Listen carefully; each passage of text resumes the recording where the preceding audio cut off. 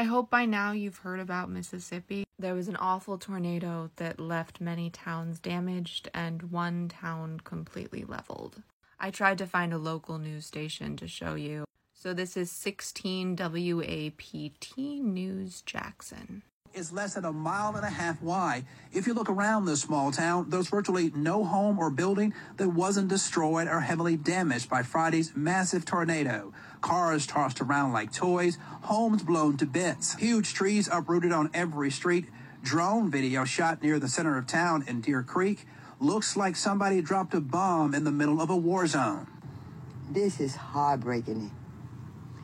To come home and see a town that I grew up in all my life to be gone like this here. According to MEMA, 25 people were killed when the storm cut a devastating path from north-central part of the state all the way across to northeast Mississippi. Rolling Fork took the hardest hit. According to the Sharkey County coroner, 13 people were killed here.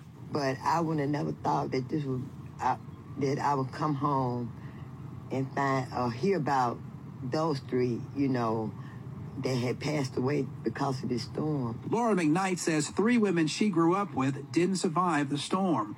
McKnight surveying what's left of her home after she says her son rode out the storm in the bathtub. That what saved him by being in the bathtub. He said he remember the roof was falling in on him, but he didn't get a scratch. We're hearing other incredible survival stories. And we heard it. It was right on top of us. And I was like, man, I just knew our house was gone. What were you thinking about your own safety? I just hit the ground. I just laid on top of everybody that was in the house with me. I was just thinking about their safety. One man at his neighbor's house when a massive tree fell through the bedroom of his home, and another family taking shelter as the strong winds ripped off part of their roof. As soon as we got into our bedroom, we saw a tree limb come through the roof there.